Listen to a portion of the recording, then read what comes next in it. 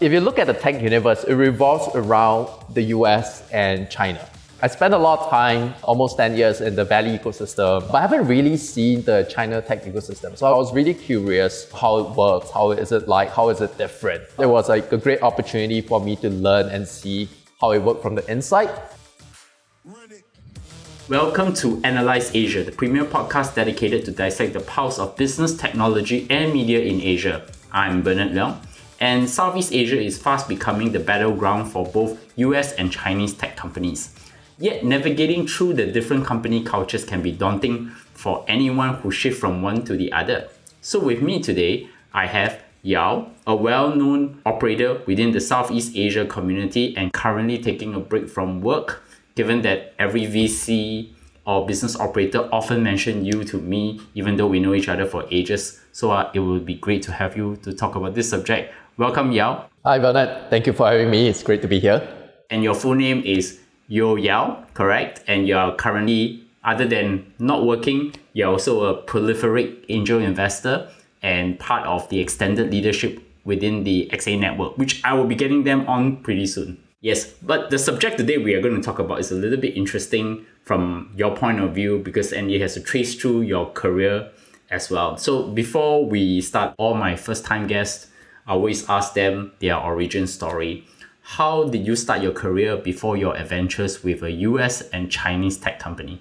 Sure, let's start there. So my journey in the tech will probably started with Infocom Investments. So I don't think a lot of people would know what is Infocom Investments now, but back in, I think 2008, 2009, at that time, IDA, which subsequently merged with MDA to form IMDA, was restructuring Infocom Investments into a venture fund to basically help build up the startup ecosystem. And Singapore was very different at that point in time. There wasn't like Block 71, there wasn't many VC funds around. You and I talked about this before. Hackerspace was in Mohammed Sultan area. It was a very, very different startup ecosystem at that time. And during that time, Peng, who's from Monks Hill Ventures, he was sitting on the IDA board. And we were introduced, so Peng and I were introduced by a common friend. So we grabbed coffee. I even remember where we had coffee very clearly. I spent half the time lamenting about, oh my God, like the startup ecosystem in Singapore is horrible. Like, it's very different from the Valley. So he came back from the Valley and I used to spend time in the Valley. And he was talking about how there's so much that we can do. I feel like it's so behind that, we ought to do something about it. Peng at the time was looking at Infocom Investments, and what I mentioned earlier. And he shared with me what he was trying to do with Infocom Investments and then invited me to join him to help build it. The long story short, at that time in 2008, 2009, I couldn't leave my org, but I ultimately joined him in 2010 to launch Infocom Investments in the States. And it was also then when I moved back to the Bay Area. And that was also how eventually I got involved more in the tech startup ecosystem and joining a US company Twilio and then Chinese company Alibaba. I thought I should add just one quick point. By Infocom Investments, you mean the Infocom Investments that's under the Infocom Development Authority of Singapore then, which is under the Singapore government, and subsequently this entity became what is now known as the Infocom and Media Development Authority. So for those who comes to the Southeast Asia region and stop by Singapore, this is one of the key government agencies that you have to deal with other than the Singapore Economic Development Board. Yep, that's right. Or EDB in short. But coming back to this, I guess before we dive deep into your career, which is actually the main subject of the day, throughout your career journey, what are the most interesting lessons that you can share with my audience?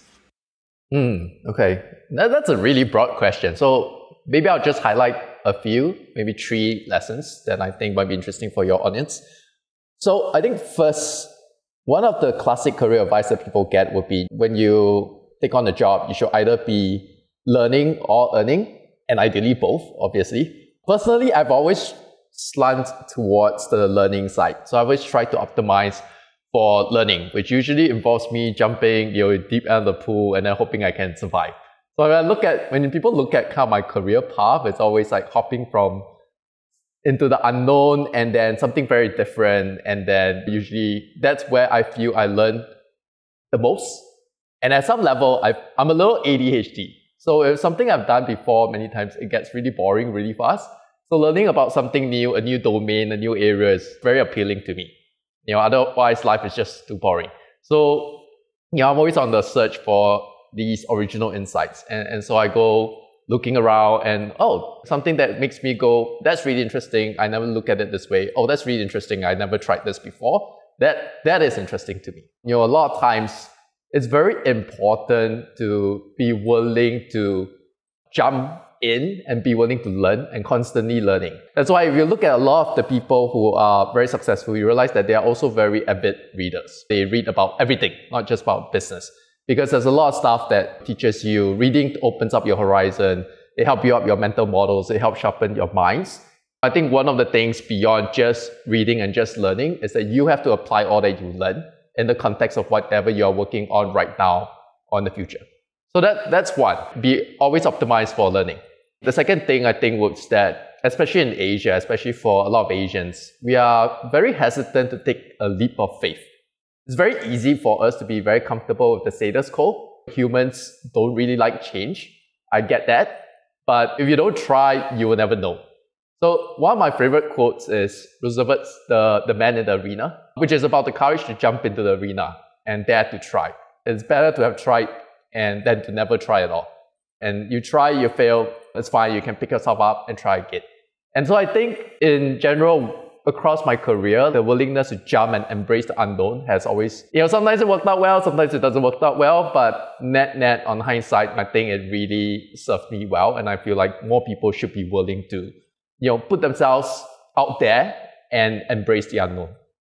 And then I think the third thing I would say is that one of the lines that I like to quote is, the harder you work, the luckier you get.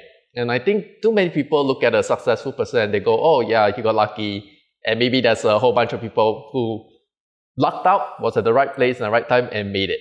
But I think at some level, a lot of people were lucky, quote unquote, because they were willing to apply themselves, they were willing to grind it out, and they created their own luck. So if you look at a lot of really, really successful people like Elon Musk, or Jeff Bezos, or Jack Ma, or Zhang Yiming, it's very hard. Now, I've met some of these folks before, and it's really hard to imagine them being lazy. If they were lazy, do you think they would have become where they are today? And then the other day, I was just thinking to myself, how many successful people that I know of and respect that didn't really work hard, didn't really apply themselves, and I struggle to even think of a name. And I think that's one of the things that I live by. When you put yourself, when you're really apply yourself to a problem, go all out. Go 100%, go 120%. The harder you work, the luckier you get. So those are probably three things that I would say served me well throughout my career, and I will offer that as advice to your audience.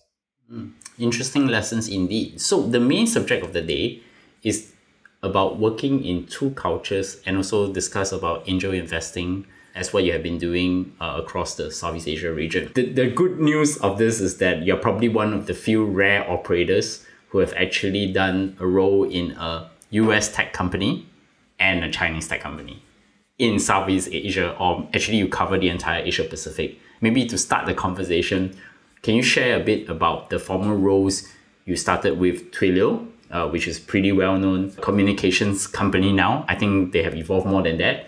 And also Alibaba Cloud. Sure. So my role at Twilio was basically to set up Twilio in the APAC region. So setting up, at that time, it wasn't very well defined, but basically whatever I need to do to set up Twilio in APAC, apply myself and get it done. So it's everything from product to sales to marketing to operations to finding office space to opening bank accounts, fixing the printer when it's not working, getting employment pass, things like that. Hiring people and building up the team, all of that. So that was my first mandate at Twilio. And then subsequently at Twilio, in the later years in 2017 and 2018, I was spending my time building one of the newer products. And then during that time, I was spending a lot of time in San Francisco. So working two shifts, right? One is the APAC shift and the other being the Pacific time to help build and launch Twilio Wireless, which we launched in 2018. And then after that, I joined Alibaba Cloud in early 2019. At Alibaba Cloud, I was responsible for both the product and the P&L of one of the main product divisions in Alibaba Cloud. So everything outside of mainland China will come under my remit. Anything that involves CDN, edge computing, including things like the video infrastructure, the CPaaS infrastructure, all of those will be under me and my team. And my job was to build up the international product and then build up international revenues on the back of that. So I'm going to start from the US company experience first. How did you land your role with Twilio, and what are the early days like? So, I mentioned how I started getting back into the tech world, which was Infocom Investments. The story actually started with Infocom Investments. So I moved to the Bay Area for Infocom Investments. And then in 2012, I came across this 50-man startup. It was still very small at that point in time. We were introduced by Union Square Ventures. That startup happened to be called Twilio. And so in 2012, I invested into Twilio on behalf of Infocom Investments. And since then, I was helping the company with anything Asia. At the time, it was just Bessemer, Union Square Ventures, and Infocom Investments.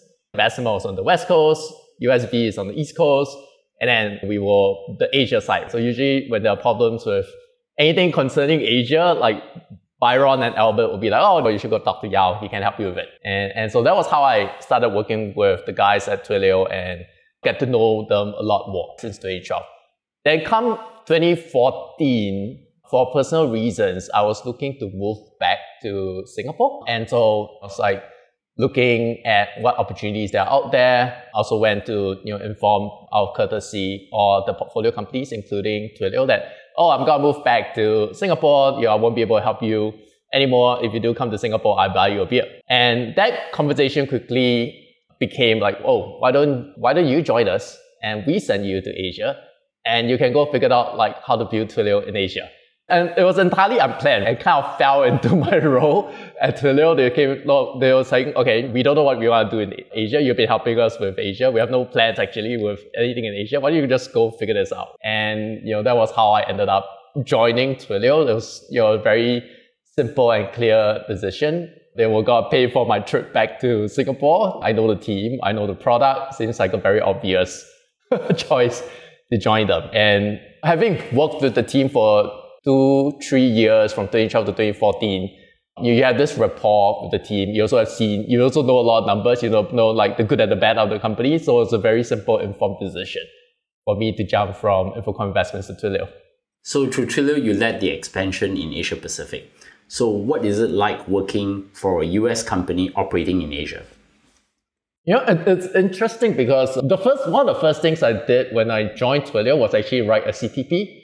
So CTP is basically like the Amazon 6-pager, which is, I'm sure you're very familiar.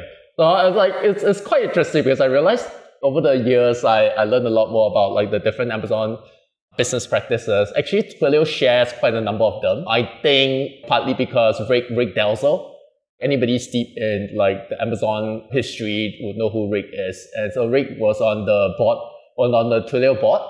And then Jeff Lawson, who's the founder, Jeff was actually one of the first AWS product manager. So there was a lot of insights that they borrowed and then transplanted from the good things. They brought it into Twilio. And so one of these things was like the Amazon 6-pager. And so when I joined Twilio, actually one of the first thing I did was to write up a CTP and table it for discussion with the executive team after my first 30 days. Basically, for a lot of folks in the US, they don't really have a very good understanding of the Asian markets. When I joined, I was like, okay, we want to talk about strategy, but before we start talking about like market expansion strategy, like the first thing we need to do is to level set our understanding of the different geographical markets in APAC. And so I wrote up this really, really long. It actually was a lot longer than 6 pages. And you talked about everything from like the TAM to the state of the developer and startup community, to like what's the competition on the ground, to like what's the cultural receptiveness to US, what localization would look like, what the telco regulations would look like, what I call the website momentum. So how many visitors are we getting from different countries in Asia to Twilio.com. But the goal was to give the E-team the background and context so that we can have a deeper level conversation around like the strategy. And so that was one of those things that I felt was really important to do at the beginning, really educating the US team on what things are like in Asia. And then that was at the very beginning. And then subsequently across the years, I try to get them out every quarter. So every quarter, somebody from E-team, like I'll harass them until they come visit. And I think it's very important for them to go out, be on the ground, talk to the team. It's a great morale booster. Talk to the customers to really understand what is the pain point that the customers have. And so those are some of the things that I was working on. So one of the things when, shortly after I joined was that we quickly became very clear that after the first few conversations I had on the ground, trying to sell the product, is that what Twilio had built at that point in time was obviously very different from what people in Asia were looking for. It's hard for a lot of people to imagine because it's a very, very big company now. But Twilio at that point in time was just like 200 people. We had like one international office, which was London. And there were like 10 people in London. And so we were still very, very early. The product was still very US-centric. So I'll give you a very good example. I'm not sure how familiar you or your audience are with like sender IDs. So on the SMS, there's this thing called sender ID. And so if you open up, for most people in other parts of the world, most people in Asia, if they open up the phone, let's say they got an SMS from their bank, usually it would say like, okay, DBS Bank or Citibank. It's a branded message. You see the name of it's what we call alphanumeric sender ID. Such a thing is a very basic feature for any SMS product. This thing doesn't exist conceptually in the US. There's no such thing in the US. So like the most basic feature on one of our main product doesn't exist. And like it just wasn't a thing in the US. US doesn't use alphanumeric sender ID. And so like I had to basically, like it became very clear that a lot of these things I just couldn't sell. It wasn't a simple case of just transplanting the product and selling it. And so like there was a lot of work to unlock the product, to light up the region, basically trying to talk to all the different telcos to get telco connectivity, building a lot of the features together with the product engineering team back home, debugging a lot of the product issues. For instance, we will have call quality issues into Australia. Basically, for the first 12 to 18 months, I was on the road. 1 month in Asia, 1 month in the US, just going back and forth, one side talking to customers and telcos and hiring people and setting up all the entities and stuff like that. Then on the other side, going back, talking to the product engineering team to get them to help me build a lot of the stuff that I need in order to launch the region.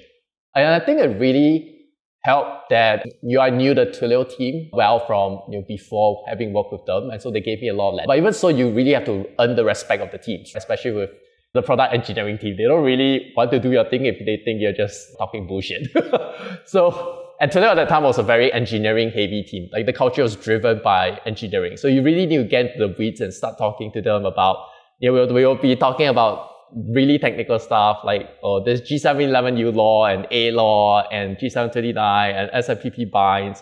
And then they respect the fact that you are not just another go-to-market guy. You understand the product, you understand the protocol, you understand the engineering. And I guess that's where my CS degree came in and was really, really helpful.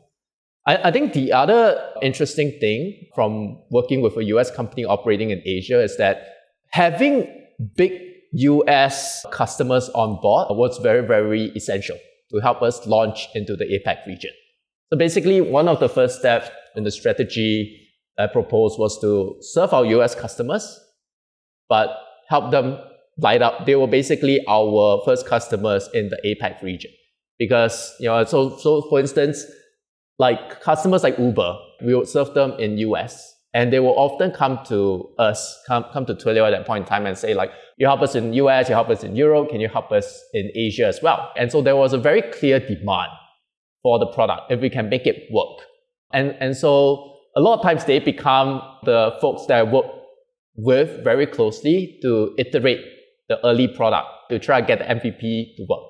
So we will build the product, they will help us test it, and because they have such a good understanding of the product, they can tell us, okay, this is not working, or that is working. And they can be very, very clear with us. And if things doesn't work, they will just get us to come to their office. We just come into their office. The Twilio and Uber office at that point in time were very close. Like I literally just walk to their office when I'm in San Francisco. And then we just sit down and talk about like some of the issues, and then we'll go back, fix them, and then go on the ground, like try to figure out what are the issues. And that really helped in unlocking the product and leveling it up and getting to the level and quality that will serve both our US customers well as the APAC customers well. So I want to double click a little bit. How does US companies approach the Asia Pacific market, and how do they think about localizations and feedback from the ground? I mean, I did the go-to-market strategy for Amazon in the ASEAN region, and also talking to the product teams in the US, and sometimes it takes a lot of data points to tell them, hey, you probably need to look into this, because, and then we put like very important customers in front of them, and they get a point, and then they start working on it. So I think that process of making iterative changes to the product to suit the market is something that I think a lot of US companies would struggle with, because they just don't see the context on the ground. So how do they think about it? I mean, from your experience. Yeah, so I think it was super helpful for me, because at that time I was actually still based in San Francisco. So I was like going back and forth. And so I was like spending a lot of time in HQ, and people in HQ would know me. And that really helped in building the rapport and relationships. It also helped when you had one of our biggest customer at that time, Uber, to hound the product engineering team together with me. Since they're the biggest customer, it's like the voice of the customer has a lot of weight. and that was very, very helpful. I had this long-standing joke with Dan, our VP of Product, Pat, because every time I come back to him and I'll say, hey, I need to build this, and this. And then he'll be like, oh, okay, sure. Like, you always ask me, okay, two things, right? How much money is there behind this? And number two, like, okay, when do you need this? Q5, Q6? So it's always, so that was like the long-standing joke that we had. But I think over time, they were really able to appreciate like how different the requirements were. Especially if you come to them with very real requirements that I'm saying it, our biggest customer is saying it, people on the ground and the customers, like the other guys on the ground are also saying it. Like, all that helps to land the point home very real. And we're building something together with the customer. And it's something that is not trying to build in a vacuum. Like, we know if we nail it, like this customer will use it. And this customer and a lot of other customers would use it. So there's it helps that there's real dollars behind this. And the customer themselves are telling you that they are willing to pay for this, and they're using it, and they're helping us with it. So that's one part of it. I think in terms of like the sales team, I was like very lucky, because I found my sales engineering folks, ops guys very early on. The people you bring on board early on, I think makes a world of difference. They know their stuff. They are able to come and count more people together with me. So one person hounding different people in HQ versus like 5 people, 10 people hounding different people in HQ makes a difference as well. So like, and all the feedback that we bring being on the ground, like during the early years, I remember we all spend a lot of time in HQ. Easily, I think on average, even after I moved back to Singapore, we will spend easily 1 to 3 months back in San Francisco. Again, it's building up that relationship, but also working with the teams very closely back in San Francisco to try to get the product localized. Because it doesn't help if you just come for like a couple of days and then you tell them, oh, you need to do this, and then you go back, and then things move really, really slow. Really spending the time in San Francisco to get them to focus on getting the thing done. If they don't get it done, you don't leave their table. They will get it done for you very fast. Interesting. So I guess I've read Jeff Lawson's book, Ask Your Developer, and also getting a sense of how Twilio as a high growth company is like. What have you learned from working in a high growth US company? One, on hindsight, when I look back at kind of the journey I went through with Twilio, a lot of people say it's very, very hard to imagine and truly understand and the exponential curve. And I think that is very, very true. I still remember very vividly, I think in 2014 or 2015, Twilio was still pretty small at that point in time, right? 200 people. we were sitting around in the cafeteria, and then we were drinking beer, and then we were just, some of the old Twilions were sitting around, and then we were just joking like, oh, wouldn't it be great if the company got acquired for $1 billion? That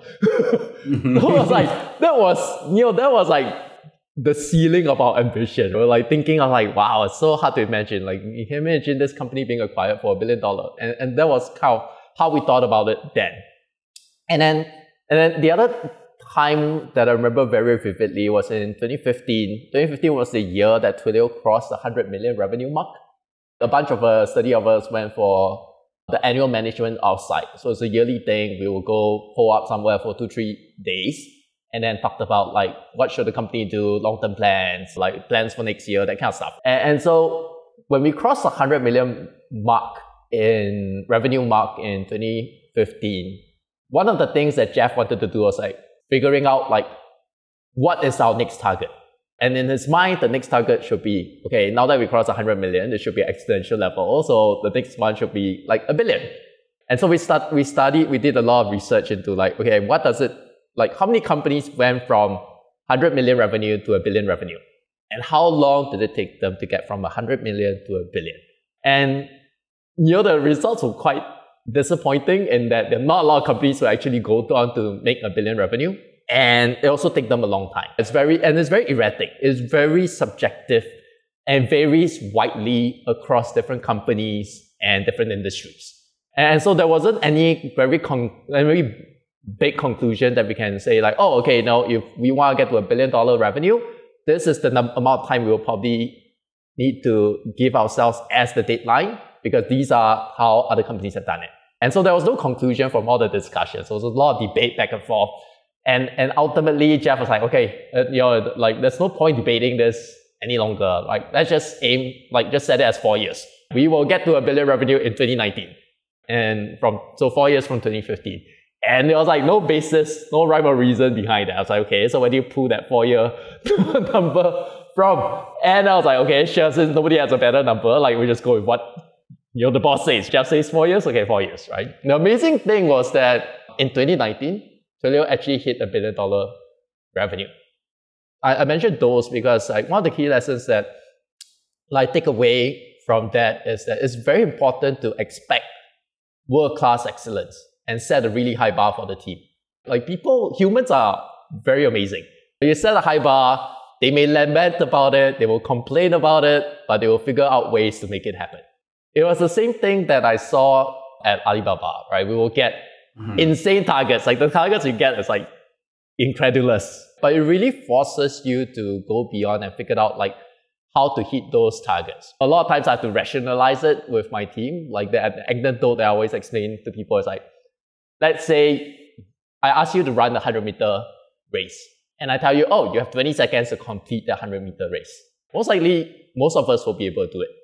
Most of us will be able to achieve that pretty easily. And then I tell you, okay, now you have to do it within 10 seconds.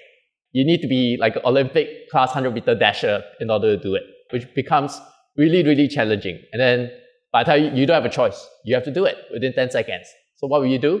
So it forces you to think out of the box. Maybe you will hitch a ride. Maybe you will go borrow a bicycle. Nobody says that you can't try other mode of movement in order to complete the 100-meter race. And so it forces people to really jump and reach for that goal, really stretch themselves. And even if they don't hit it, they are a lot closer to it than if you set a really low target. And I think that's one of the things that all high-growth companies are really good at doing. So I come to the second part of the story. You moved to Alibaba Cloud after Twilio. And yep. Alibaba is a high-growth company from China. So maybe my first question is, how did you end up in Alibaba Cloud? And what is the motivation in joining the company? So basically after spending, I think that was around 2018, late 2018. So by around late 2018, I've been with Twilio for a few years now. And I was basically looking for a new adventure. So around, I think August of 2018, I told Twilio that I'll be looking for something new, either within Twilio itself or joining a different team, working on a different project. Outside of Twilio, once we shipped, at the time I was working on Twilio Wireless. Twilio Wireless was going to be shipped at Signal, which was the Twilio conference in October 2018. So I was saying, once we ship this, I'll probably go work on something else. And at that time, around that time, coincidentally, one of the Alibaba recruiters approached me. So I know the Alibaba team, having worked with them briefly back in 2015, talking about business partnership between Twilio and Alibaba. And I visited them a few times in Hangzhou. So I thought, why not? Let's have a chat. Let's see what happens. And then, as I dig into it a little bit more, try to understand Alibaba a little bit more as a company, it felt like a really interesting company to join as my next adventure. Part of this is, again, if you look at the tech universe, it revolves around the US and China. I spent a lot of time, almost 10 years, in the Valley ecosystem, but I haven't really seen the China tech ecosystem. So I was really curious how it works, how is it like, how is it different. It was like a great opportunity for me to learn and see how it worked from the inside if I joined Alibaba. At the same time, my kids were getting older. I thought it's a good way to brush up on my Mandarin so that I can actually teach them Mandarin. Yeah. And I have to say on hindsight, the exposure was really fantastic. I was like doing customer support at Taobao for a few days. So I really see how Taobao operate at scale was just amazing. And then, I got to speak with people like the head of Alipay, and they were telling me the story of how they built Alipay. I got to visit Ting Talk, which is like the chat app that Alibaba built, and speak with one of the first guys who actually built it up, and then he was sharing the entire story of how they built that whole thing up. And it was just like having an MBA like in China into this whole thing, and you get these lessons from folks like speakers I don't think you have gotten if I was not there. And you really learn a lot hearing all the stories and the war stories and stuff like that. It's really, really amazing. Interestingly, because as part of the executive team that brought the 300 million of Alibaba's money into Singapore Post, I also got to share with their corporate teams and how they build out like DingTalk, for example, Ali Cloud. I even met the head of Ali Cloud, who's also the founder of Ant Financial as well on that. But one interesting part, which I have in my part of the experience, was that I was trying to negotiate something with Alipay for like 5 months in Singapore with the Alipay Southeast Asia GM, but it didn't go anywhere. And when I went to Hangzhou, which is the headquarters of Alibaba, which is actually, to be honest, a lot of people were mistaken that Chinese companies are not Bay Area-like. I would just tell you, you'll be very disappointed when you go to Hangzhou, you see a very Bay Area-like company in Hangzhou, China. And basically the guy from who heads up Ali Cloud just set up a meeting with me and him, and within 20 minutes, we hash out an agreement. So I was like, well, what took us so long in Singapore to do 5 months where we could just do it in 20 minutes in Hangzhou in China? I should just come here and sort it out, right? But that comes to my next question. So does product management in Chinese companies varies from their US counterparts, because they tend to serve a very large domestic market, which is China itself? I'm not sure how much of my experience with Alibaba is specific to Alibaba, or like how much can that be extrapolated to the rest of China. You think about it just like Amazon, Google, Airbnb, these are all US companies, but all of them have very different corporate culture. Like having talked to people from Tencent and ByteDance, it's also very different. But I think at the macro level, there are some like nuances I notice is the same across. so like it's quite funny because like my colleagues in China was also asking me the same question. So I remember like drew this on the board a few times for them when I was explaining to them. Like one of the things I realized very quickly at Alibaba is like we have this idea of MVP, minimum viable product. But I think the definition of minimum is very different in China and in the US. A lot of times when I ask my engineering team in China to build something, they will come back very quickly. The turnaround time is amazing. I ask them for this feature, they'll build it, they'll launch it. It's always in days and weeks, right? It's never in months. And they will come back, tell you, oh, I completed it, and this is why it is. And then you try it, and the moment you tried it, it might break at the very first instance you tried. So I was like, wait a minute, like, have you guys tested this? No. So I was like, oh, it doesn't work? Okay, let me go and like work on it again. Right? And so like the mindset to building something, like what is considered minimum viable is very, very different in China versus in the US. Like in China, like a lot of times, like I realize I basically have to define very clearly what needs to be done, how it should behave. And I better test it a few times first before I accept that this is like what is acceptable that we can at least show to the customers. While in the US, most of the time I can trust when I tell the product manager, like, okay, you need to build this, and then they'll come back with something that I feel meets my quality bar a lot better. And I don't really have to micromanage that much in order to make sure that the thing works. So that's like one aspect of the product management that's different. The other thing that I think is notably different is that roadmaps tend to be shorter in China. I don't know why, but for some reason, almost all the time when we talked about product roadmaps, we are mostly talking about what we want to get done this quarter or this year. Like there's very little of like, okay, this is what we want to get to 3 years from now, 5 years from now, which is what I would get more when I was working with my US colleagues in a US company. And I thought for a long time, like, why is that the case? I think in China, partly because you have hyper competition, partly because things change so quickly. Everything seems to be moving at twice the speed. There's really no point planning so far ahead. Whatever you deliver this quarter, this year, it might not work next year. There's no point trying to plan for next year when you're just trying to figure out like what works for this quarter. Very seldom do we see beyond the year. But it's also because the speed at which things are iterated or re-architected. Like when I joined, it was very clear that whatever architecture that we had for the CDN product, like what we built, it's not going to scale globally. And so starting after a few months, I was like, okay, I think we need to re-architect all these stuff because the way the internet works in China, it doesn't work in the rest of the world. Because after understanding how things work in China, I was like, and so I had a whole bunch of requirements like, okay, we need to redo this whole routing architecture. And the team came back, and then for everything that I spelled out, and then they elaborate, okay, we need to change all these other subcomponents, other systems that we need to change. All the timelines were within 6 months, 6 to 12 months. There's nothing beyond a year.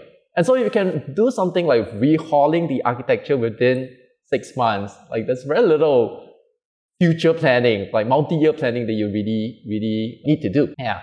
But I think one of the things that you touch on in your question is like this large domestic market. One of the similarities I noticed between the US and China is that because the domestic markets are so large, they define their own standards. So like I talked about the numbering system in the US just now. I talked about like how the internet is constructed in China. A lot of times both these countries, they have their own way of doing things. Or we'll use the imperial system in the US. Everything is in inches, while the rest of the world is using cm, right? In both cases, I realized like going international is always a challenge because it's simply because they are so large monolithic systems that they are used to doing something that works very well in China, works very well in the US, but doesn't work that well in the rest of the world. I think it's a little bit harder with a Chinese company because in a lot of the US companies I work with, the people I work with, they came from all over the world. They have spent time. They bring their culture and their understanding of what works on the ground back in even to HQ. That's less true in a Chinese company. So from a product sensibility point of view, you really, really have to hammer home the idea of like, okay, it doesn't work like that in that part of the world. How different is it if, let's say, the same counterpart to what you're doing has worked in China? Is it different? I can give you one example, right? We hear of the 996 culture in Chinese companies. Does that culture of 996 actually extend out of China into Southeast Asia? Just for the audience who don't know about this, 996 means 9 a.m. to 9 p.m., 6 days a week. But as one of my friends, Shai Oster, who's the Asia Bureau Chief for the information, always say Amazon is like a Chinese company. It's just that they didn't know it yet. So, and I talk to people from ByteDance, Alibaba, they model themselves heavily after Amazon. Yeah, I think one of the biggest difference between me and say my counterpart in China is that when you're based in Singapore, based in Southeast Asia, working with a Chinese tech company, you are constantly communicating in 2 languages. So internally, I will be speaking Chinese. I will do my PowerPoint decks in Chinese. I will present in Chinese. I will talk in Chinese to the folks in HQ, the folks in China. And then externally, with some of my counterparts on the ground in Southeast Asia or with the customers, it will be in English. You're constantly doing this switch between 2 languages all the time. If I'm just in China, it's actually easier because I just talk in Chinese all the time. It really makes a difference when you come to the communication cadence. I think one of the good things about working in a Chinese company is the time zone really helps. I don't have to deal with Pacific time, which I think. So you talk about 996. It was quite funny because during my interview with Alibaba, they also mentioned, this 996 culture. Will you be able to cope with it? Can you adjust to it? So they were like really trying to get me mentally prepared for it. And I was telling them, I was like, look, when I was at Twilio, I had 2 shifts. The first shift was like 9 to 7. The second shift was like 11 p.m. to like 2, 3 a.m. It was like, I mentioned I was working on like the wireless product. The entire Twilio wireless team was based in San Francisco. I was the only guy who's not based in San Francisco. So obviously they're not going to, I need to adjust to whatever timing. And it was really pretty good. They will wake up at 8 a.m., which was like 11 p.m. We'll do our team meeting at 8 a.m., which is actually a huge struggle for people living in the Bay Area. But they were willing to do that to accommodate my time. Over the next 4 or 5 hours, we worked through on the stuff.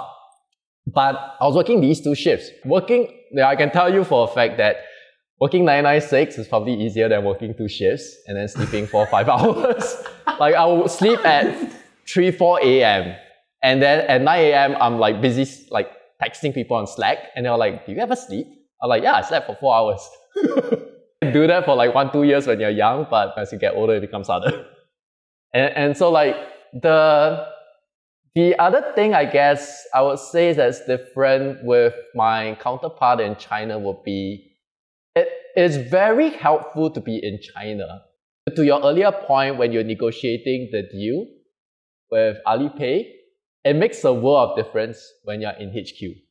FaceTime is still a very real thing. Like FaceTime as in being able to see people face to face is still a very real thing in China. Even for a company the size of Alibaba, a lot of the decision making happens in Hangzhou, which is why I used to spend a lot of time in Hangzhou before COVID. I think in 2019, I spent a total of more than 120 days in Hangzhou. Right? Because to get things done, it really makes a difference to be there. Right? It's also true for even my colleagues in China. Like I have colleagues who are based in Beijing. And Beijing, like Alibaba had a huge office in Beijing. There's like a few skyscrapers. And even so, my Beijing colleagues will fly to Hangzhou every week. They always ask me like, oh, why do you come visit us in Beijing? I was like, I don't really need to go to Beijing because you go to Hangzhou all the time. So why don't we just meet in Hangzhou? And that HQ effect is probably stronger with the Chinese companies. You have to be willing to spend a lot of time if you're based in Southeast Asia, working in a Chinese company to be in HQ. So I think it's interesting now that we've seen both your experiences in the Chinese and the US tech company, and they are all high growth companies. What are their strengths and weaknesses when trying to expand geographically in the region? What would they need to do differently in winning the market? Because we are actually in privileged positions. I mean, when I was in Amazon, I've started to feel the presence of Chinese companies competing with me on AI products. I mean, ByteDance recommendation engine is probably second to none because people know how good the ByteDance product is, right? So we sit in basically the cauldron of both US and Chinese tech giants attacking the same market. I think it's the same for India, maybe with some bans here and there, but relatively, Asia Pacific is now probably the most interesting market for both US and China tech companies. So where do you see those strengths and weaknesses, and what would they have done differently in order to play it out? So I think some of these points I've touched on earlier, like one of the biggest strengths for a Chinese company is probably their speed of execution. For people building products, you can go to your engineering team and they always come back to you in days and weeks. It makes a world of difference. Like the iteration cycle is so much faster. Even though the product come back at a lower minimum bar, but you improve really quickly. After 3, 4, 5 years, you can be very, very, very competitive. And so I think that speed of execution on everything, not even just on product, in turning around, let's say a deck for the customer, all the stuff, it really, really helps. And I think that's one of the core strengths Chinese companies have. The other thing is I think there's also a lot more sensitivity to hyper-localization. So I'll give you a good example. When we were looking at India, for instance, in India, there are a lot of different dialects. And we will be talking about, okay, yes, there's Hindi, there's English, but we really have to go one level deeper and really cater to the different dialects in order to really be successful in India. And Chinese companies, I think, are a little bit more attuned to the nuances of the Asian culture. Because I think in US, company is okay, there's Asia. And they kind of treat Asia as one monolithic block. Or in China, because you are in the neighborhood, you're kind of more attuned to the fact, okay, Asia is obvious, India is obviously different from Japan, it's obviously different from Indonesia, it's very different from Vietnam and Thailand. The Asian cultures have been influencing one another for thousands of years. They are a little bit more attuned to all the differences, including all the language differences. And so they're more willing to go hyper-local to cater to the differences in the culture. So that's another thing I think I've noticed with Chinese company. On the weakness side, I think one of the things that Chinese companies struggle with definitely is still English as a language. English is basically the primary language in doing business outside for most of the world. You're doing cross-border trade, even in Indonesia, in Thailand, you're signing contracts in English. And obviously that's challenging for China. I'm correcting people's English, especially in PowerPoint decks all the time. Communicating, and I mentioned about communicating in one language internally in Chinese, and then communicating in another language externally. For instance, let's say you're writing a PowerPoint deck. You probably can copy and paste stuff from your internal docs and transplant it onto your deck. If I was trying to do that in a Chinese company, I will have to copy and then translate, which is a lot of work. Translation is not trivial.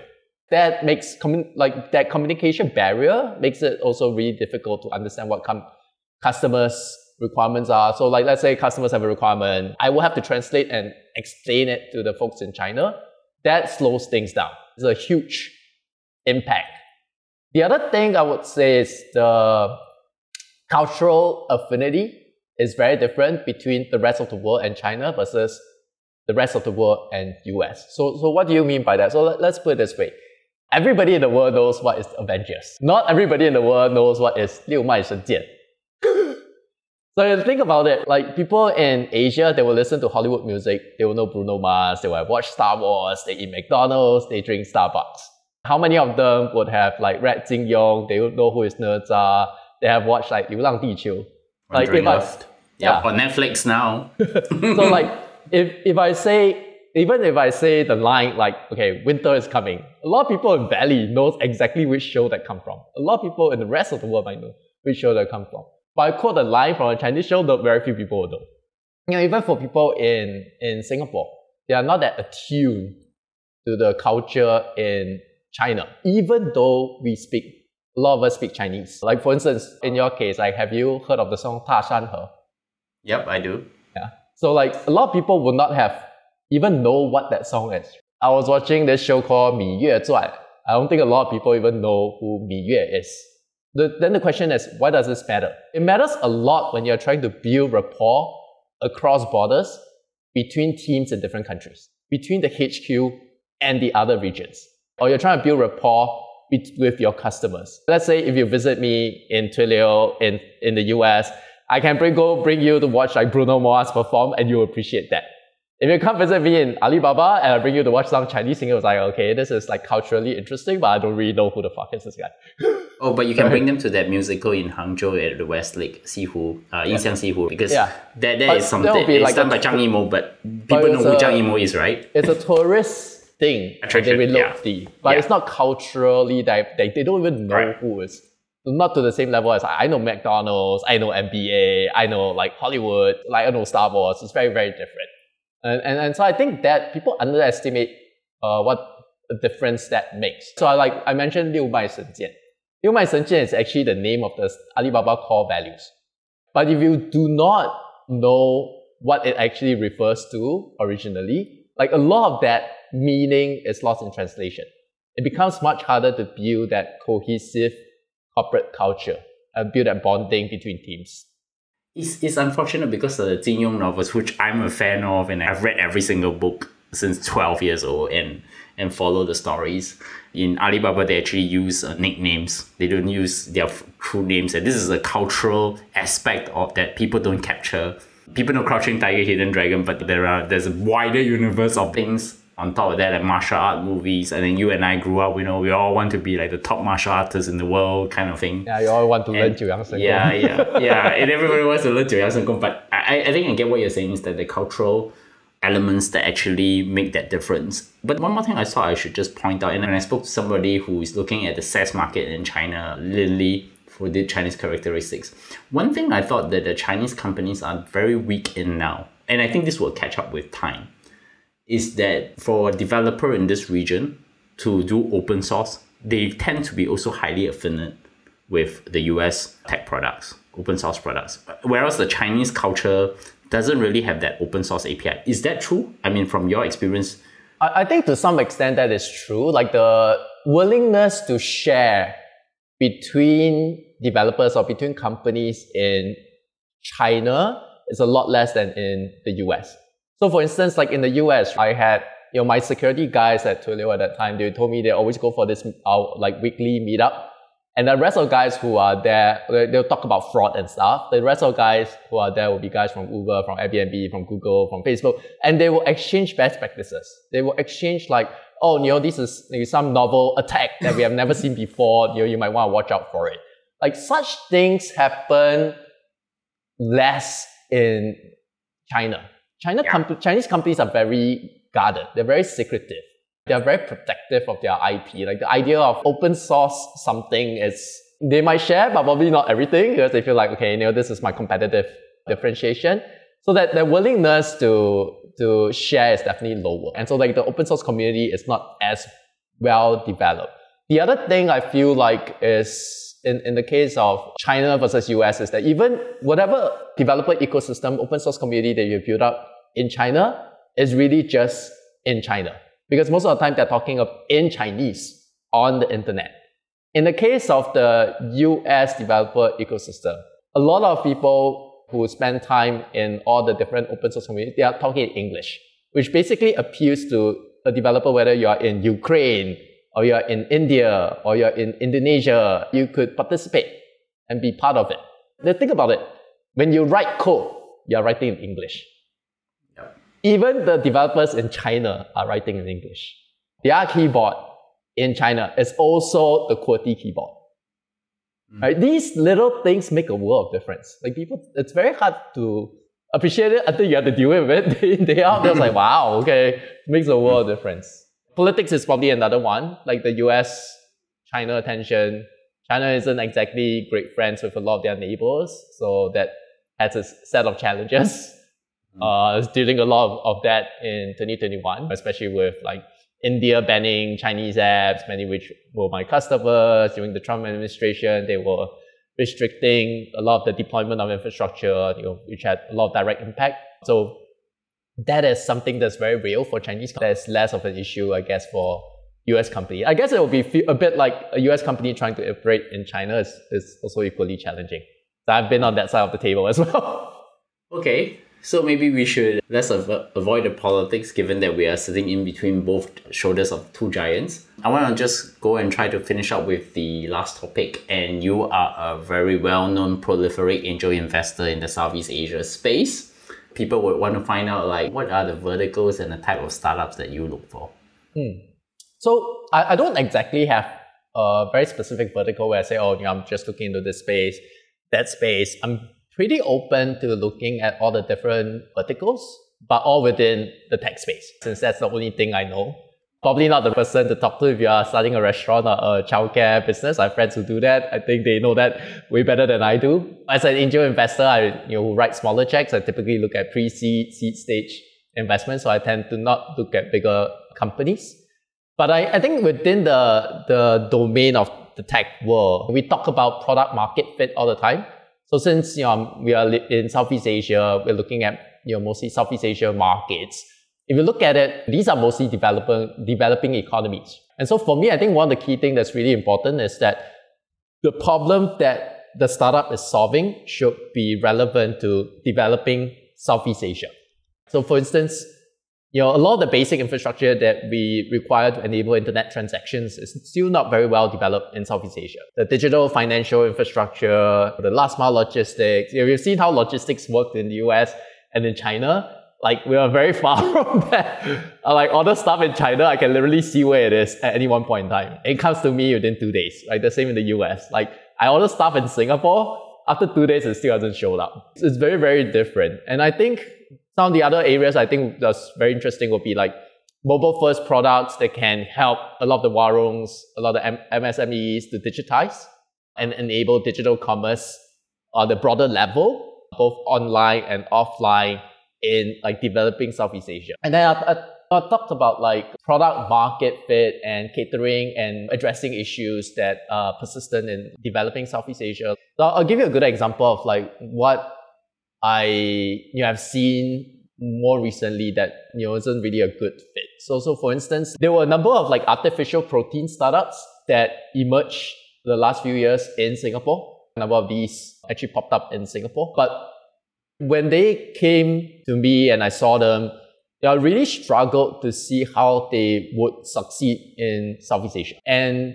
that was like maybe 2-3 years ago. And then not surprisingly, most of these companies, they have all subsequently relocated to the States, where there's a much bigger demand as a base market for artificial protein than in Southeast Asia. And so I think it's very important to really look at the product market fit relative to the geographical market you're addressing.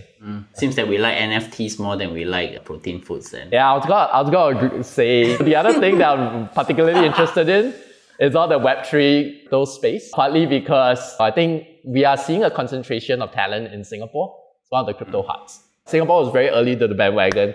But I remember very clearly talking to friends who were visiting Singapore in 2017. And then these are friends living in the Bay Area. I was like, what are you doing in Singapore? I was like, I'm here to attend this conference. Wow, okay, so you came all the way here for 2 days just to attend. Just like, there's a lot of people that I know now who are flying to Florida next week, the week after, to attend permissionless. Because that's a major event. And Dubai as well soon. Yep. Yeah, so there are a lot of people. So there are a lot of people who are coming. There's a gathering of talent in the crypto space in Singapore. And then more recently, China banned all cryptocurrency transactions. They banned Bitcoin mining. And so there's also a lot of very talented crypto folks in China who have also moved to Singapore. Like, magic happens when there are a lot of smart people coming together. That's definitely a space that I'm very interested in and I've been paying a lot of attention to. What are the traits that you will index from startup founders and their teams that would be a leading indicator for you to invest? So, I'm mostly interested in the founder and the team as individuals. So there are a couple of things I always try to figure out when I talk to the team. Like, firstly, is this the right person to tackle the problem? Is she obsessed with the problem? How much has she explored the entire idea space? So if you look at people who are very obsessed about a particular problem that they want to spend a number of years to go really solve that problem, they tend to have spent a lot of time thinking about it. They're basically thinking about it day in and day out. And they would have thought so deeply and understand a lot about the nuances of the problem space, they can go layers upon layers into the whole issue. In engineering, there's this 5 why method to try to uncover why did this happen? Why did this go wrong? And so same thing, if you keep peeling the onion, if you keep going deeper when you're talking to the founder, you can really get to some very interesting insights behind that problem space. Something that the founder, she understands about this space that others don't. That's what I'm looking at. And a lot of times it has nothing to do with expertise. So I'm trying to look for that, that obsession with the problem, that original insight into that problem. The other thing that I really look for in the founders and team is whether they have the grit to overcome hardship and struggle. What are examples of her trying to overcome hardship in the past? If you look at startups, every startup that I've seen is just like an organized chaos. It's about moving from setbacks to setbacks. There'll always be something that goes wrong. And in order to power through that, you really need to have the drive, the motivation, the grit to go through all of it. And if you're not used to dealing with struggle or dealing with hardship, it's gonna be really hard when something goes wrong the moment you try to hit the road.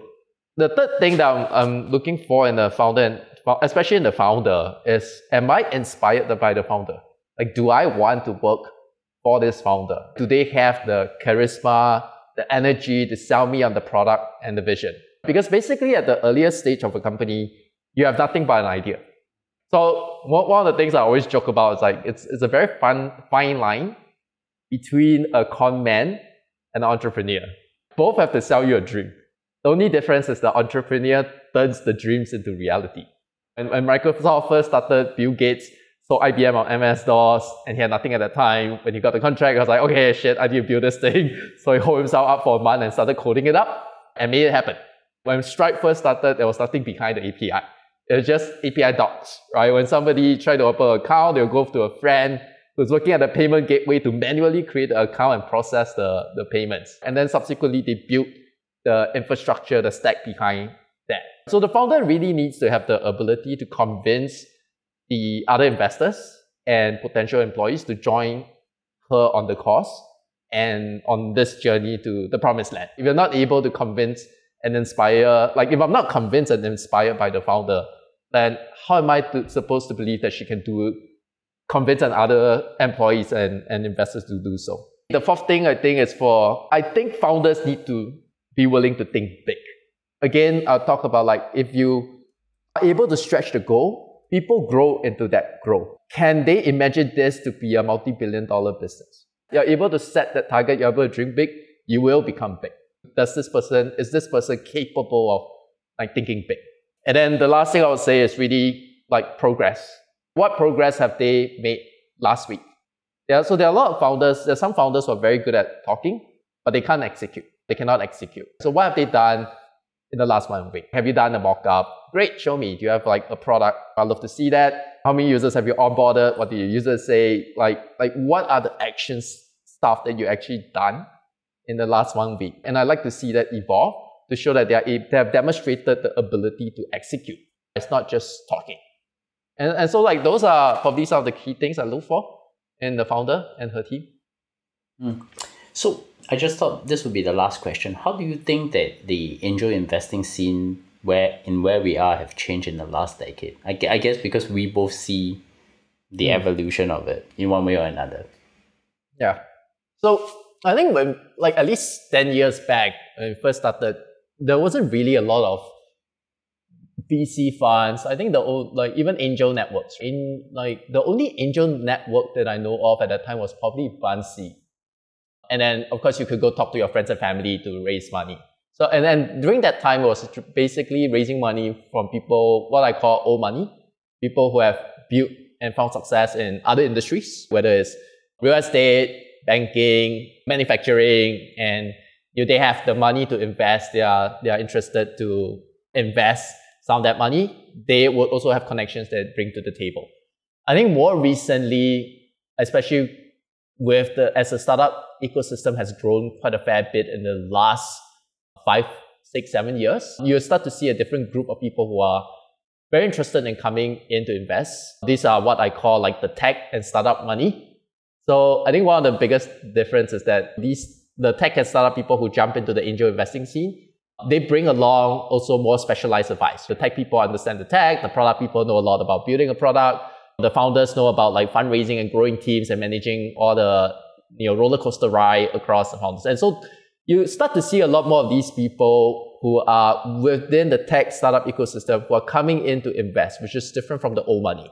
And then and so like for instance, you'll see some of the founders such as like Royston and Qingru from Zopin, like they are very active on the angel investing scene. JJ, I think JJ was on your podcast, and so Rainforest, JJ was one of the first employee at Airbnb. He's also very active on the angel investing scene. These are examples of people who have found some success in the tech community and they are paying it forward. And then you also see more organized angel networks. So beyond Buoyancy, you have, Angel Central, you have, XA Network that we are both part of. We have McKinsey Angel. So there's a lot more of these organized groups coming together that, really help to support startups at the very earliest stage. And I think the last thing I'll mention was probably, we're also seeing this trend where some of the founders, this idea of like they are founders by day and then angels by night. And so I think it's becoming more acceptable to sell part of your stake in startup, secondary transactions earlier on.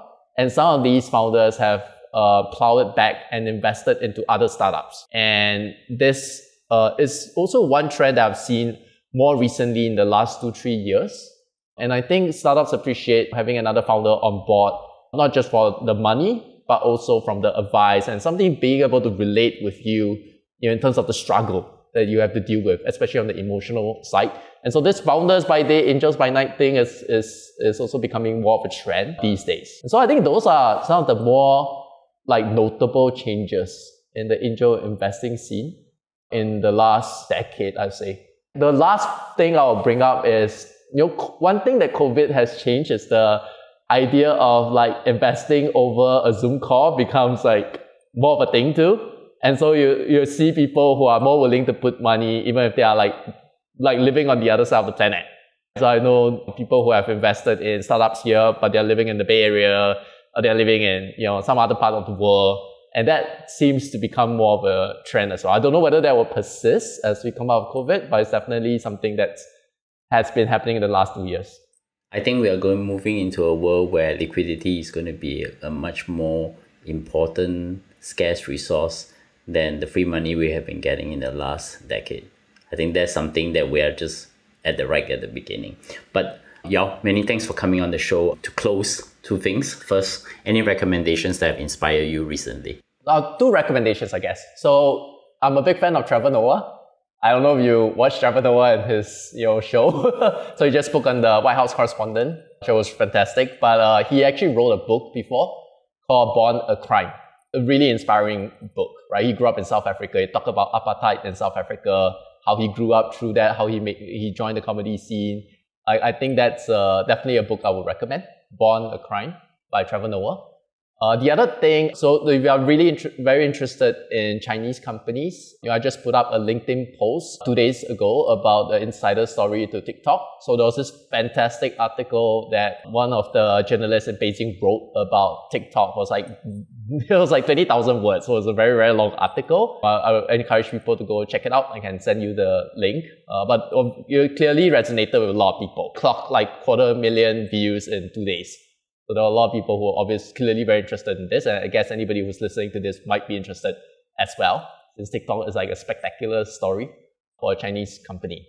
In fact, it's one of the very rare Chinese companies that didn't take investments from any of the big 3. Yeah. That's probably one of the reasons why it became now the big 3.